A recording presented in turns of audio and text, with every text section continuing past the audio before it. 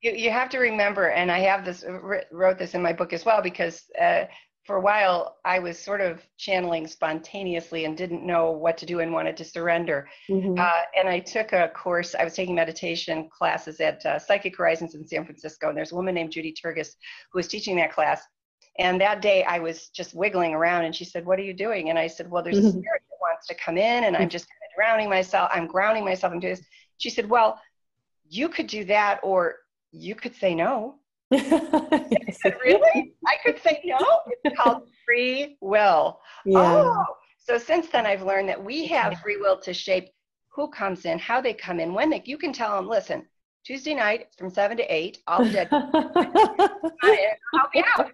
After that, I'm out." You can, but people don't know that. They think, "Oh, it's just coming to me," and that's okay if that's what you want, but you have to make a choice. It is Yeah. your choice how you choose to use your gifts.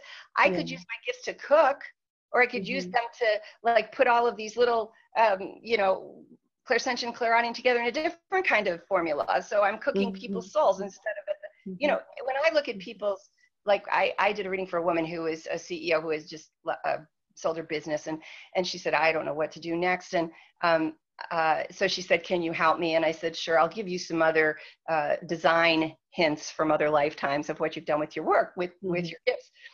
And I said, "Okay, so this woman, you have to know, she was a little petite blonde woman, 5'2" maybe, beautiful. So what I'm looking at is, you're this big fat Italian guy. You have this restaurant in Italy, and everyone in the entire community comes to your restaurant. But here's the thing, So funny. you're a really bad cook. They're not coming for the food.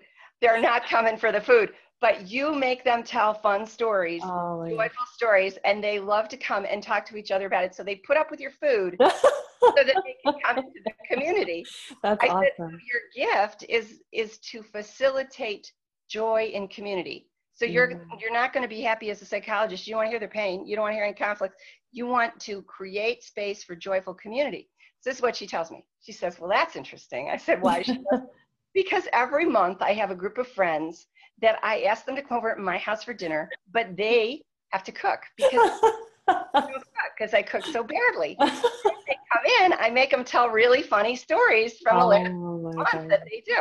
And Wow. and she said, "And here's the thing, That's I was just thinking interesting. about getting a master's in hospitality management." And she goes, "Now I get why." Because I said, "I get it, because you want to feed people, but Mm. you want to feed them with the joy of relationship, not with Hmm. food." She goes, Hmm. "Oh, thank goodness," because Got I it. couldn't figure it out. I wanted this hospitality. I was going to buy a restaurant, and I kept thinking, "But I don't like cooking, but I want to Oh, buy." So you see, your gift see. can be applied in many different zones, but there's a uniqueness to that gift. And if you can get to the kernel of it, well, then you can Mhm. know how to apply it instead Right, of right. having to apply it at a restaurant when you don't like cooking.